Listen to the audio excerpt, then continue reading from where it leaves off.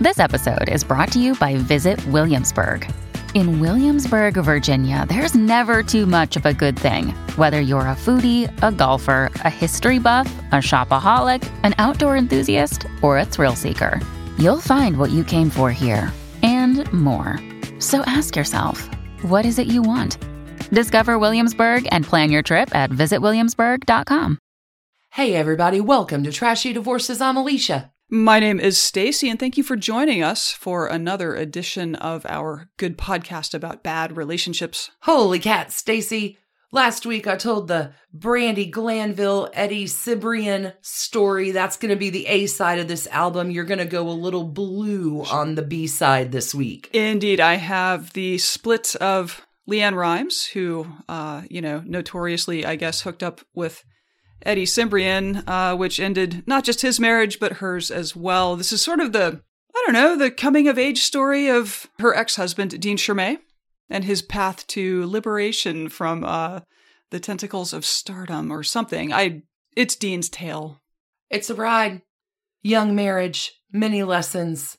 Two different tales, but oh so closely woven together. Let's go ahead and flip that album and go.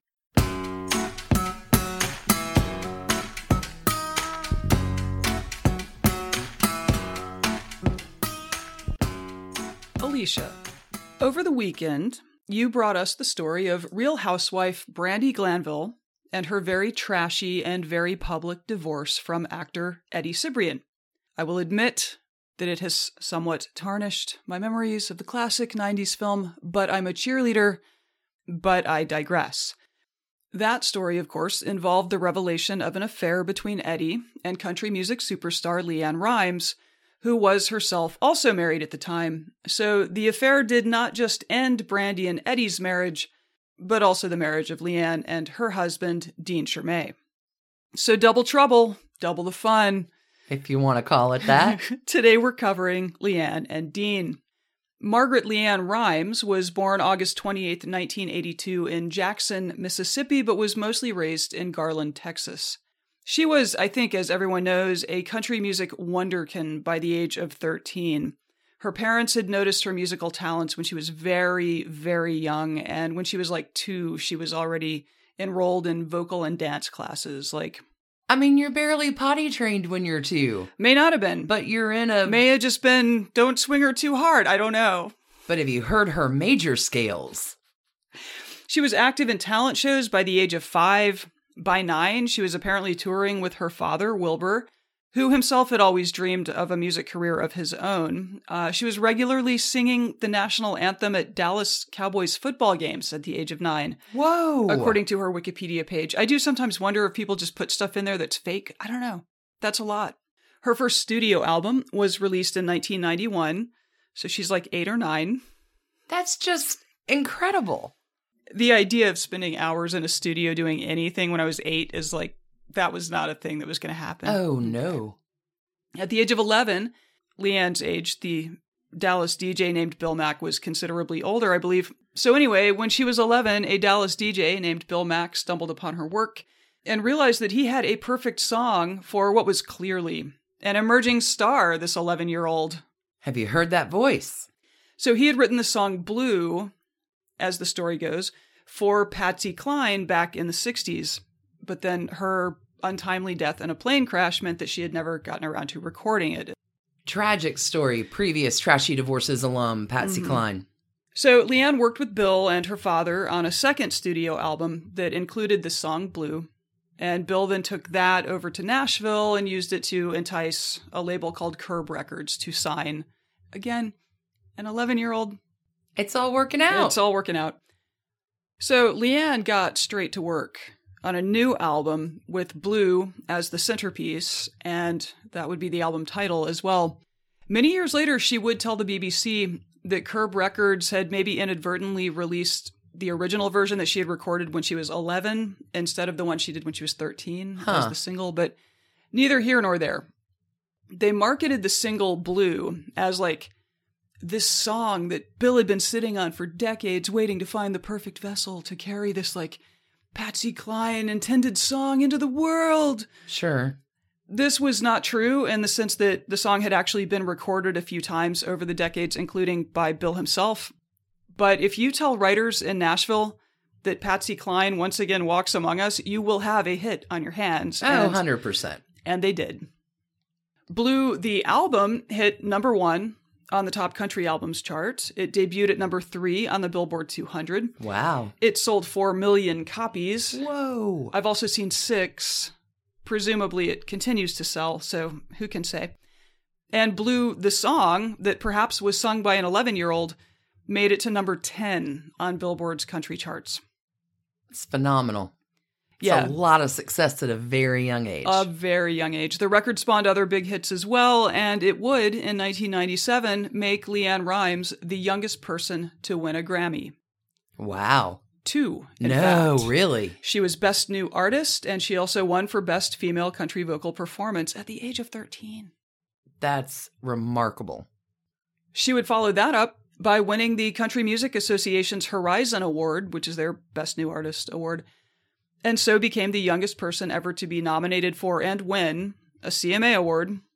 Her father, Wilbur, was her manager and producer, and her mother handled wardrobe and makeup.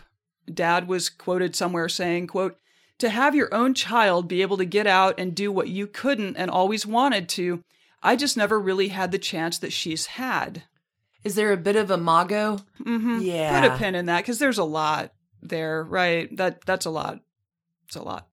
Over the next 3 or so years, LeAnn would perform some 500 shows, release 2 or 3 more hugely successful albums, as well as launch major hits like How Do I Live, earning her crossover success on the pop charts. Yeah, it was really quite a rise to stardom. Rocket ship to stardom. So that is a lot of success for really anyone to manage, but a teenager, whew. And because this is really a family affair, it was a lot of success for everyone in LeAnn's life to manage, and her parents in the end did not. They divorced in 1997, with Wilbur staying on in Nashville, and he remained her manager and producer. LeAnn herself moved to Los Angeles with her mother, thinking, let me jump into acting while the iron's hot. So we have the compounding of I just got real famous at 13, and on the heels of that, my parents are divorcing. That's Yep. a lot. Mm-hmm. Yeah. She did have some successes in Hollywood, TV movies, stuff like that. And that is on top of all of this other career stuff that the 14, 15, 16-year-old megastar was busy with. Wilbur married again the following year. Oh, So interesting. That's not suspicious at all. quick timing. Maybe he's just a decisive kind of person. Could be Wilbur.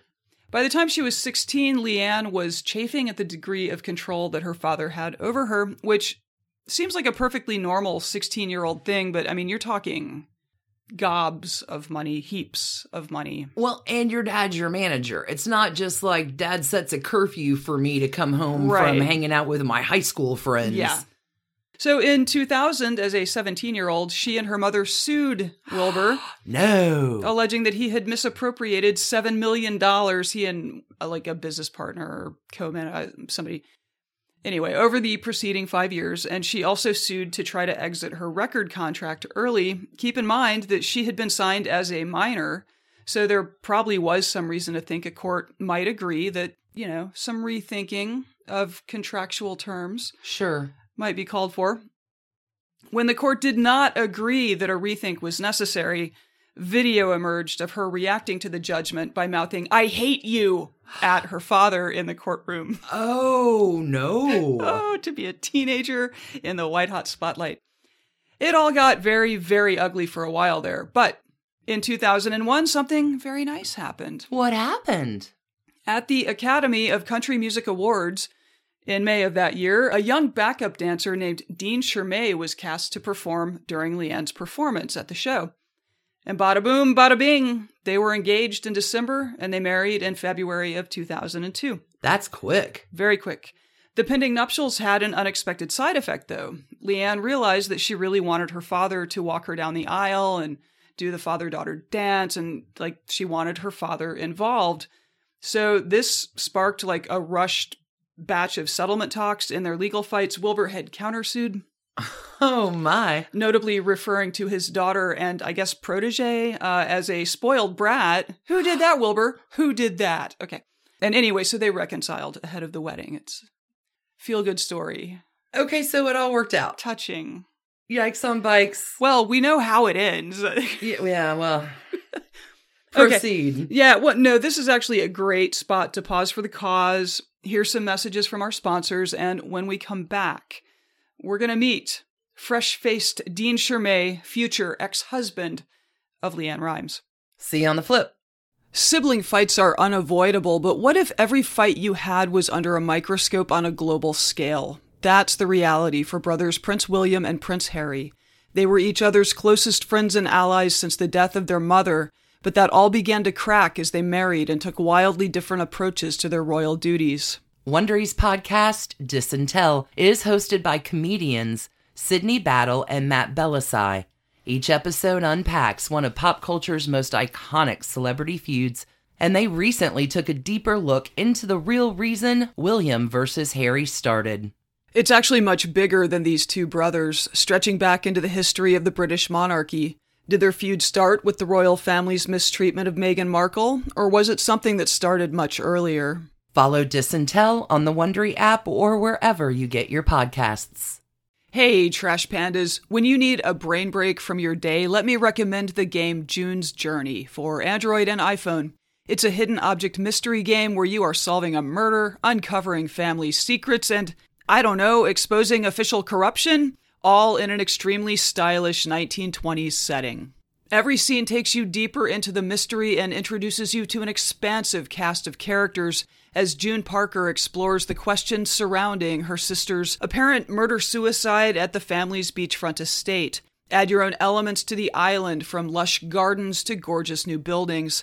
This story has so many twists and turns. Right now, we are on a global journey attempting to rescue June's niece, Virginia. It's a great combo of gameplay. It's a memory puzzle, a design project, an intriguing storyline with genuinely fabulous art. When you want to let your mind wander, relax into this glorious 1920s murder mystery and get lost in the fun. Discover your inner detective when you download June's Journey for free today on iOS and Android. All right, Stacey, tell me about Dean. Let's meet Dean, our newly married 21-year-old husband to a phenomenally successful 19-year-old LeAnn Rimes. Dean is not a guy with a Wikipedia page, but he very helpfully wrote a cookbook some years after their marriage ended that opens with a few-page story that amounts to how I got here, right? There's some biographical details there. So he's from Dearborn, Michigan, has sisters, and when he was 2, his own parents divorced. Neither of them really had the resources to look after the kids on their own, so their grandmother took them in. I think his father took the kids to his, they all lived together. Anyway, spent weekends with his mom.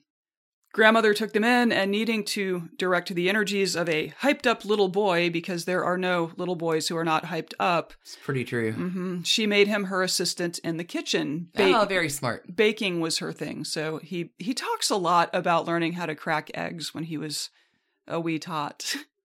I can only imagine how many eggs Grandma cleaned up. Yeah. I kind of remember learning to crack eggs as a kid, too, and it was sort of a magical thing somehow. Anyway, also to direct all of that boy energy, she enrolled him in dance lessons. Oh, smart. So he got into performing. He loved it. Show him the old razzle-dazzle. Razzle-dazzle, and then go crack an egg. So anyway, it appears that Grandma was really critical and really essential to the stories of both his pre- and post-LeAnn life. He's become something of a celebrity chef these days, but of course met LeAnn as a backup dancer. So they get married, and initially I think they lived in Nashville. Dean says that in this period everything felt normal and grounded, and that they were just your typical run-of-the-mill, normal young couple, way too young, but, that happens. In the early years of their marriage, it sounds like they were very collaborative, very creative together. They were doing some songwriting together. Dean was doing choreography for videos and for some of her performances. People in their orbit credit Dean with something of a glow-up that young LeAnn Rimes experienced in the marriage. She went from being this teenager influenced by her parents to transitioning into adult stardom as an independent woman.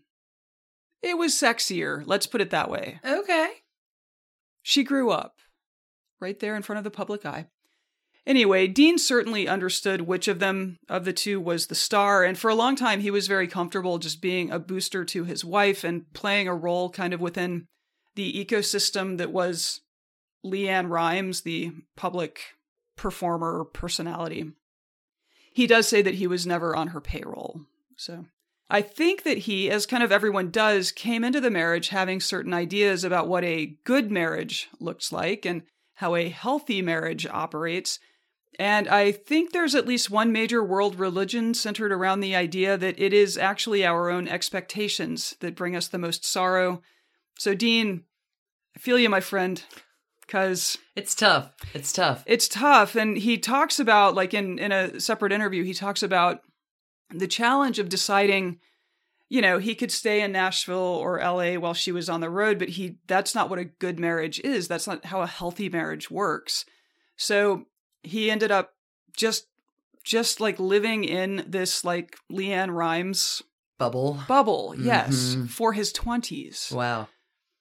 So this basically cut off all of his opportunities to like do Dean things and explore Dean's world and to develop Dean, who, again, this is his 20s, which is the decade where you finally get to be out on your own, an alleged adult, tripping all over your own feet on the difficult process of learning how not to constantly fall on your face. And I'm sure he did that a lot, but he did all of it in this super weird environment of his wife's celebrity and tons of money. And like, there was a Ferrari and a Range Rover and like a 30,000 square foot house or something. Just that's hard to comprehend at just about any age, but as a young kid. Yeah, so I think by the end of their marriage, which, it ended in a spectacularly terrible way, but I think he had a real sense of alienation from himself, which is... That's fair. That makes sense. I think that's a relatable thing that happens. So here's a bit from his book that I think captures the flavor. Even before 2009, when LeAnn Rimes took a TV movie role opposite Eddie Cibrian and ruined Lifetime movies for Dean forever. These are just kind of some snippets. I've structured them like a paragraph, but it's a little... Anyway, quote, "When we love people, we want to make things perfect for them, sometimes at the expense of ourselves. I became obsessed with helping LeAnn's career, constantly wanting to make things better for her. I loved her more than I loved myself, and that's where I went wrong. It was all-consuming, and I could never shut it off. Over dinner, vacations, or just driving in the car, I'd make suggestions about what we could do to make everything bigger and better. Everything I viewed as a success continued to drive a bigger wedge between us, and she felt trapped. LeAnn had spent her whole life being told what to do, how to stand, and how to act. I was the only one she didn't want to hear it from. The more I put into her career, the less I felt that the relationship was reciprocal. Something was still missing. I felt I was wearing so many hats, father figure, husband, manager, and lover, probably in that order, and none of them ever seemed to fit properly. The dream life under the bright lights with the big shows with the thousands of screaming fans who had no idea what our lives were like after the applause died down and the lights went out, was completely unsustainable. The animosity built up within both of us. Thus began the heartbreaking spiral." Does seem like there may have been some transference from dad to Dean. Yep. And he sounds like he's probably had some therapy, had some real honest conversations to get to that point. I believe he has acknowledged the advantages of therapy in his life. But, of course, the heartbreaking spiral ended in a thud on the ground in Canada, where this movie was being filmed. There's a slightly hard-to-find interview with Dean from a website called Nat's Next Adventure, where he reflects a bit on Eddie Cibrian. The interviewer asks him if he recalls meeting Eddie, and he says, "I do. He was a good-looking guy. I just remember being like, oh God, just another one of those Hollywood pretty boys. If you're in a room with him, he's probably one of the most charming people you'll ever meet, but I wouldn't trust him as far as I could throw this fucking table. Seems fair. Nat asks, isn't that hindsight, though? And he says, no, he just felt like one of those guys from the beginning. A total schmoozer, very Hollywood. I never bought his shtick, but I wasn't worried. She asks if he remembers when things first seemed off. Yeah. Some of this may overlap with some of what you brought in. I've seen part of this, which is what made me want to follow up on this so badly, because he really is pretty open and upfront about how this all goes down. The fact that this is difficult to I found there are internet archives, which is where I found it. I think it's been pulled from the original website. But you have the trashy scoop today. He was quite candid. Let's put it that way. Yeah. Okay, so Dean says, I got really sick and had to go home. It was shooting in Canada. He went back to Nashville. To the doctor. I was gone for a full week. I'll never forget this. There was this bar that everyone hung out at after set, and I remember coming down the stairs and seeing the two of them shooting pool together. I could just tell by the body language that everything had changed. She's shooting pool, shooting tequila, in a tight tank, tight jeans, over-the-knee boots, and she's standing across from him playing with the pool cue. All of a sudden, there was a huge shift. My stomach dropped. I literally felt like I got hit. That's tough to see, man. That is so tough. And Brandi Glanville had, she's watching the icing on the top licking. I don't think that actually happened. I think it was just said, haha, we're just harmlessly flirting in front of our spouses. In front of our spouses. Oh, poor Dean. And for that matter, poor Brandi Glanville. Let's take one more break, and we're going to come back for the stinging conclusion, but ultimately awesome rebuilding story that Dean makes for himself. Mom deserves the best, and there's no better place to shop for Mother's Day than Whole Foods Market. They're your destination for unbeatable savings, from premium gifts to show-stopping flowers and irresistible desserts. Start by saving 33% with Prime on all body care and candles. Then get a 15-stem bunch of tulips for just $9.99 each with Prime. Round out Mom's menu with festive rosé, irresistible berry chantilly cake, and more special treats. Come celebrate Mother's Day at Whole Foods Market. Another day is here, and you're ready for it. What to wear? Check. Breakfast, lunch, and dinner? Check. Planning for what's next and how to save for it? That's where Bank of America can help. For your financial to-dos, Bank of America has experts ready to help get you closer to your goals. Get started at one of our local financial centers or 24/7 in our mobile banking app. Find a location near you at bankofamerica.com/talktous. What would you like the power to do? Mobile banking requires downloading the app and is only available for select devices. Message and data rates may apply. Bank of America N.A., member FDIC. All right, we know how this ultimately resolves, but get us there. Take us on home, Stacey. Dean leaves Canada. Yeah, wouldn't you? I wouldn't. He spent some time in Nashville with friends. He spent some time in Detroit with family. And all the while, he and Leanne were still kind of wrangling what exactly to do. I mean, it's confusing when a relationship ends in many cases. Sometimes it's not, but... But wasn't there a lot of back and forth, push and pull, just like Eddie and Brandi going to therapy together, Dean and Leanne are doing? Yeah, he talks about how she would want out and then she would want to stay, and he would want out and then he didn't. Like, both of them were confused. Both of them were pretty miserable, at least with each other. She obviously had something good happening. Else happening. Obviously, they were fighting a lot. At one point, he told her to take her wedding ring off if she wasn't going to respect the vows or whatever. From Brandi Glanville's angle, the scandal erupted in March of 2009 when Us Weekly published photos of a dinner with a little smoochery. But that's the same month that movie that they were filming, Northern Lights, aired on Lifetime. So clearly, I mean, I don't know what the post-production time frame is for Lifetime movies. I don't imagine it's months and months. I feel like that's a pretty quick process. But anyway, presumably Dean became aware of this a little, or at least consciously aware of this a little sooner than Brandi did. I think Brandi needed those photos to really let it sink in. Brandi and Dean actually did meet each other on the set, and so yeah, they were like in these places together. And in an episode of her Brandi Glanville Unfiltered podcast, she and Dean talk about that night. From the story you told, it really does, it feels like Brandy was really wrestling with denial for a lot of this. It really took her until those pictures came out to own in her heart that it was this happening. was real. Mm-hmm.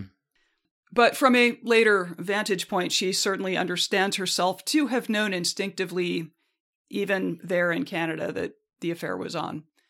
In any case, it wasn't until August that Eddie filed for divorce from Brandy, and September that Dean and Leanne began their divorce. I don't think the particulars of their settlement have ever been made public, but he certainly sounds like someone who did not walk away with much. He says, like, everything felt very equal in the marriage, but obviously it wasn't. But it wasn't until the divorce that I learned how unequal it was. That that's kind of tough. thing. Mm-hmm. Possibly just in terms of, like, Leanne Rimes can hire as many lawyers as she wants, right? Like, he's got no leverage. So he had been trying to make a go of things as a songwriter in Nashville during the marriage. But as everything cratered around him, he knew that he needed to find a path that was entirely separate from Leanne, entirely his own. So he set his sights on building on his grandmother's legacy and mastering the world of food. He moved to New York City. He attended the French Culinary Institute. He graduated at the top of his class. Wow. And he went to work at celebrity hotspot Nobu 57, Robert De Niro's. That's fancy. Yeah, super fancy. I looked at their menu. Oh my God. Okay. After honing his skills in that kitchen, he set a new challenge for himself. He wanted to prove his mettle in a Michelin-starred restaurant kitchen and managed to get himself an audition at one of the world's most respected restaurants, Jean Georges, where he ended up working for the next 2.5 years. Oh, wow. That's incredible. Yeah. Like Leanne, Dean has remarried, although unlike Leanne, he has also divorced for a second time. He became a father along the way as well. You know, I'm not sure that he and Leanne have contact beyond, like, occasional... He'll apparently say congratulatory things to her on social media from time to time, which draws blowback from social media. You know how all that works. But there is some communication through lawyers in the post-divorce era. Oh my, tell me. As he was publishing his cookbook, which is called Eat Your Heart Out, the Look Good, Feel Good, Silver Lining Cookbook, her legal team got in touch to ask, what he might have written about her. What a shitty and complicated trajectory. This guy, very modest origins. Then he spends his 20s in the crush of world tours and just dizzyingly high dollar figures. Then he has this grotesquely public, ugly end to his marriage. I really feel for him on that Unfiltered episode as he and Brandy like quasi-commiserate, because it is in some ways their shared story, which is odd. It's like the most painful thing that happened to both of them. It really would bring you together, though. Yeah.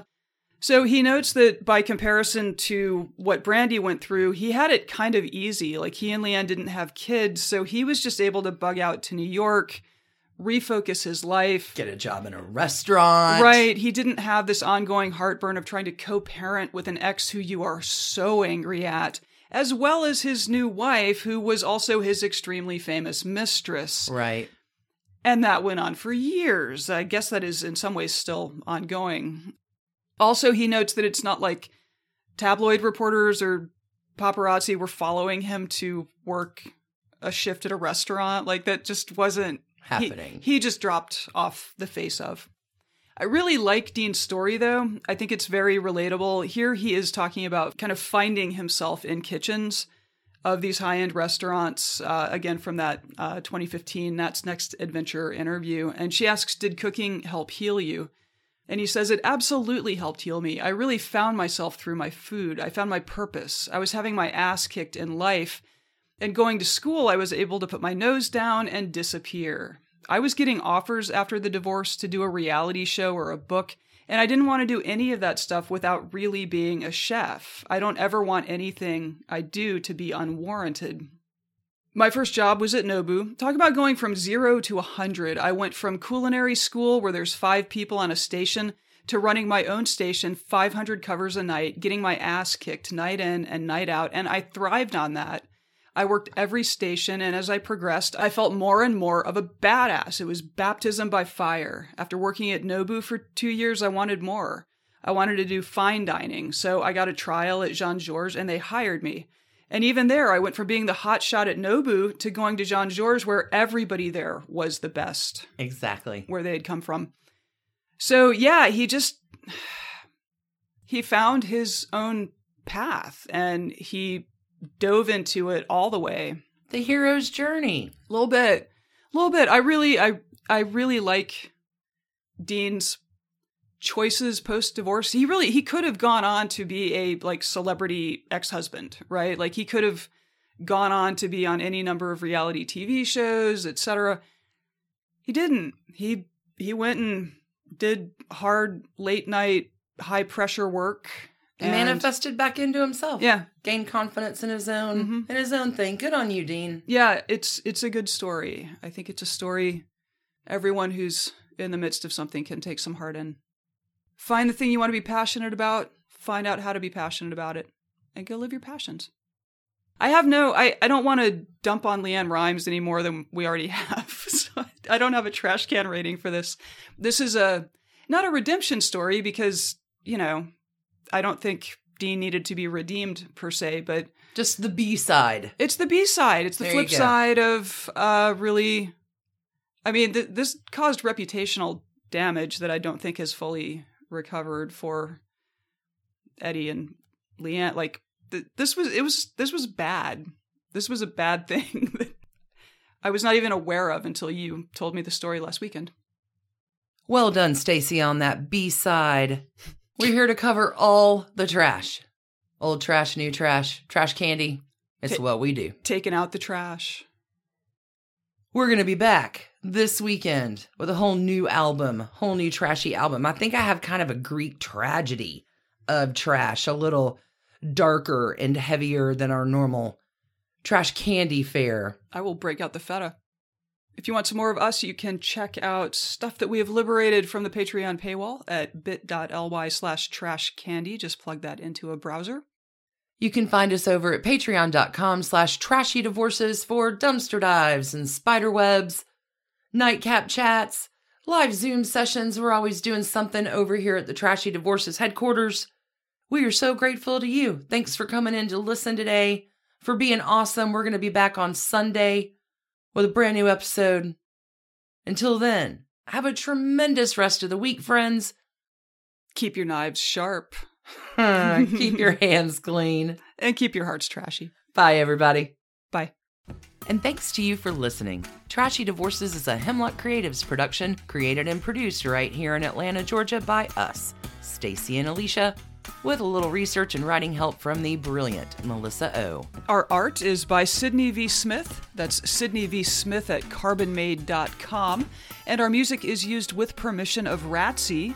Check her out at Ratsy's store on Instagram, and definitely drop into Ratsy's store anytime you're in Oberlin, Ohio. You can contact us at trashydivorces@gmail.com or find us on the World Wide Web at trashydivorces.com. If you need more trash candy in your life, our Patreon community includes some of the very best humans around and thousands of hours of bonus content at every level of support. Join the fun at patreon.com/trashydivorces. Interested in some Trashy Divorces swag? Check out our merch shop and Trash Panda Enthusiasm Society at bit.ly/trashygear. Want to advertise with us? Reach out to sales@advertisecast.com for more information. And last but not least, come play with us on social media. I keep most of our Trashy Divorces Instagram hopping. Stacey and I share it up over on Facebook, including our Trashy Divorces podcast discussion group. Come join us over there, and thanks again, everybody, for listening. Keep it trashy, y'all.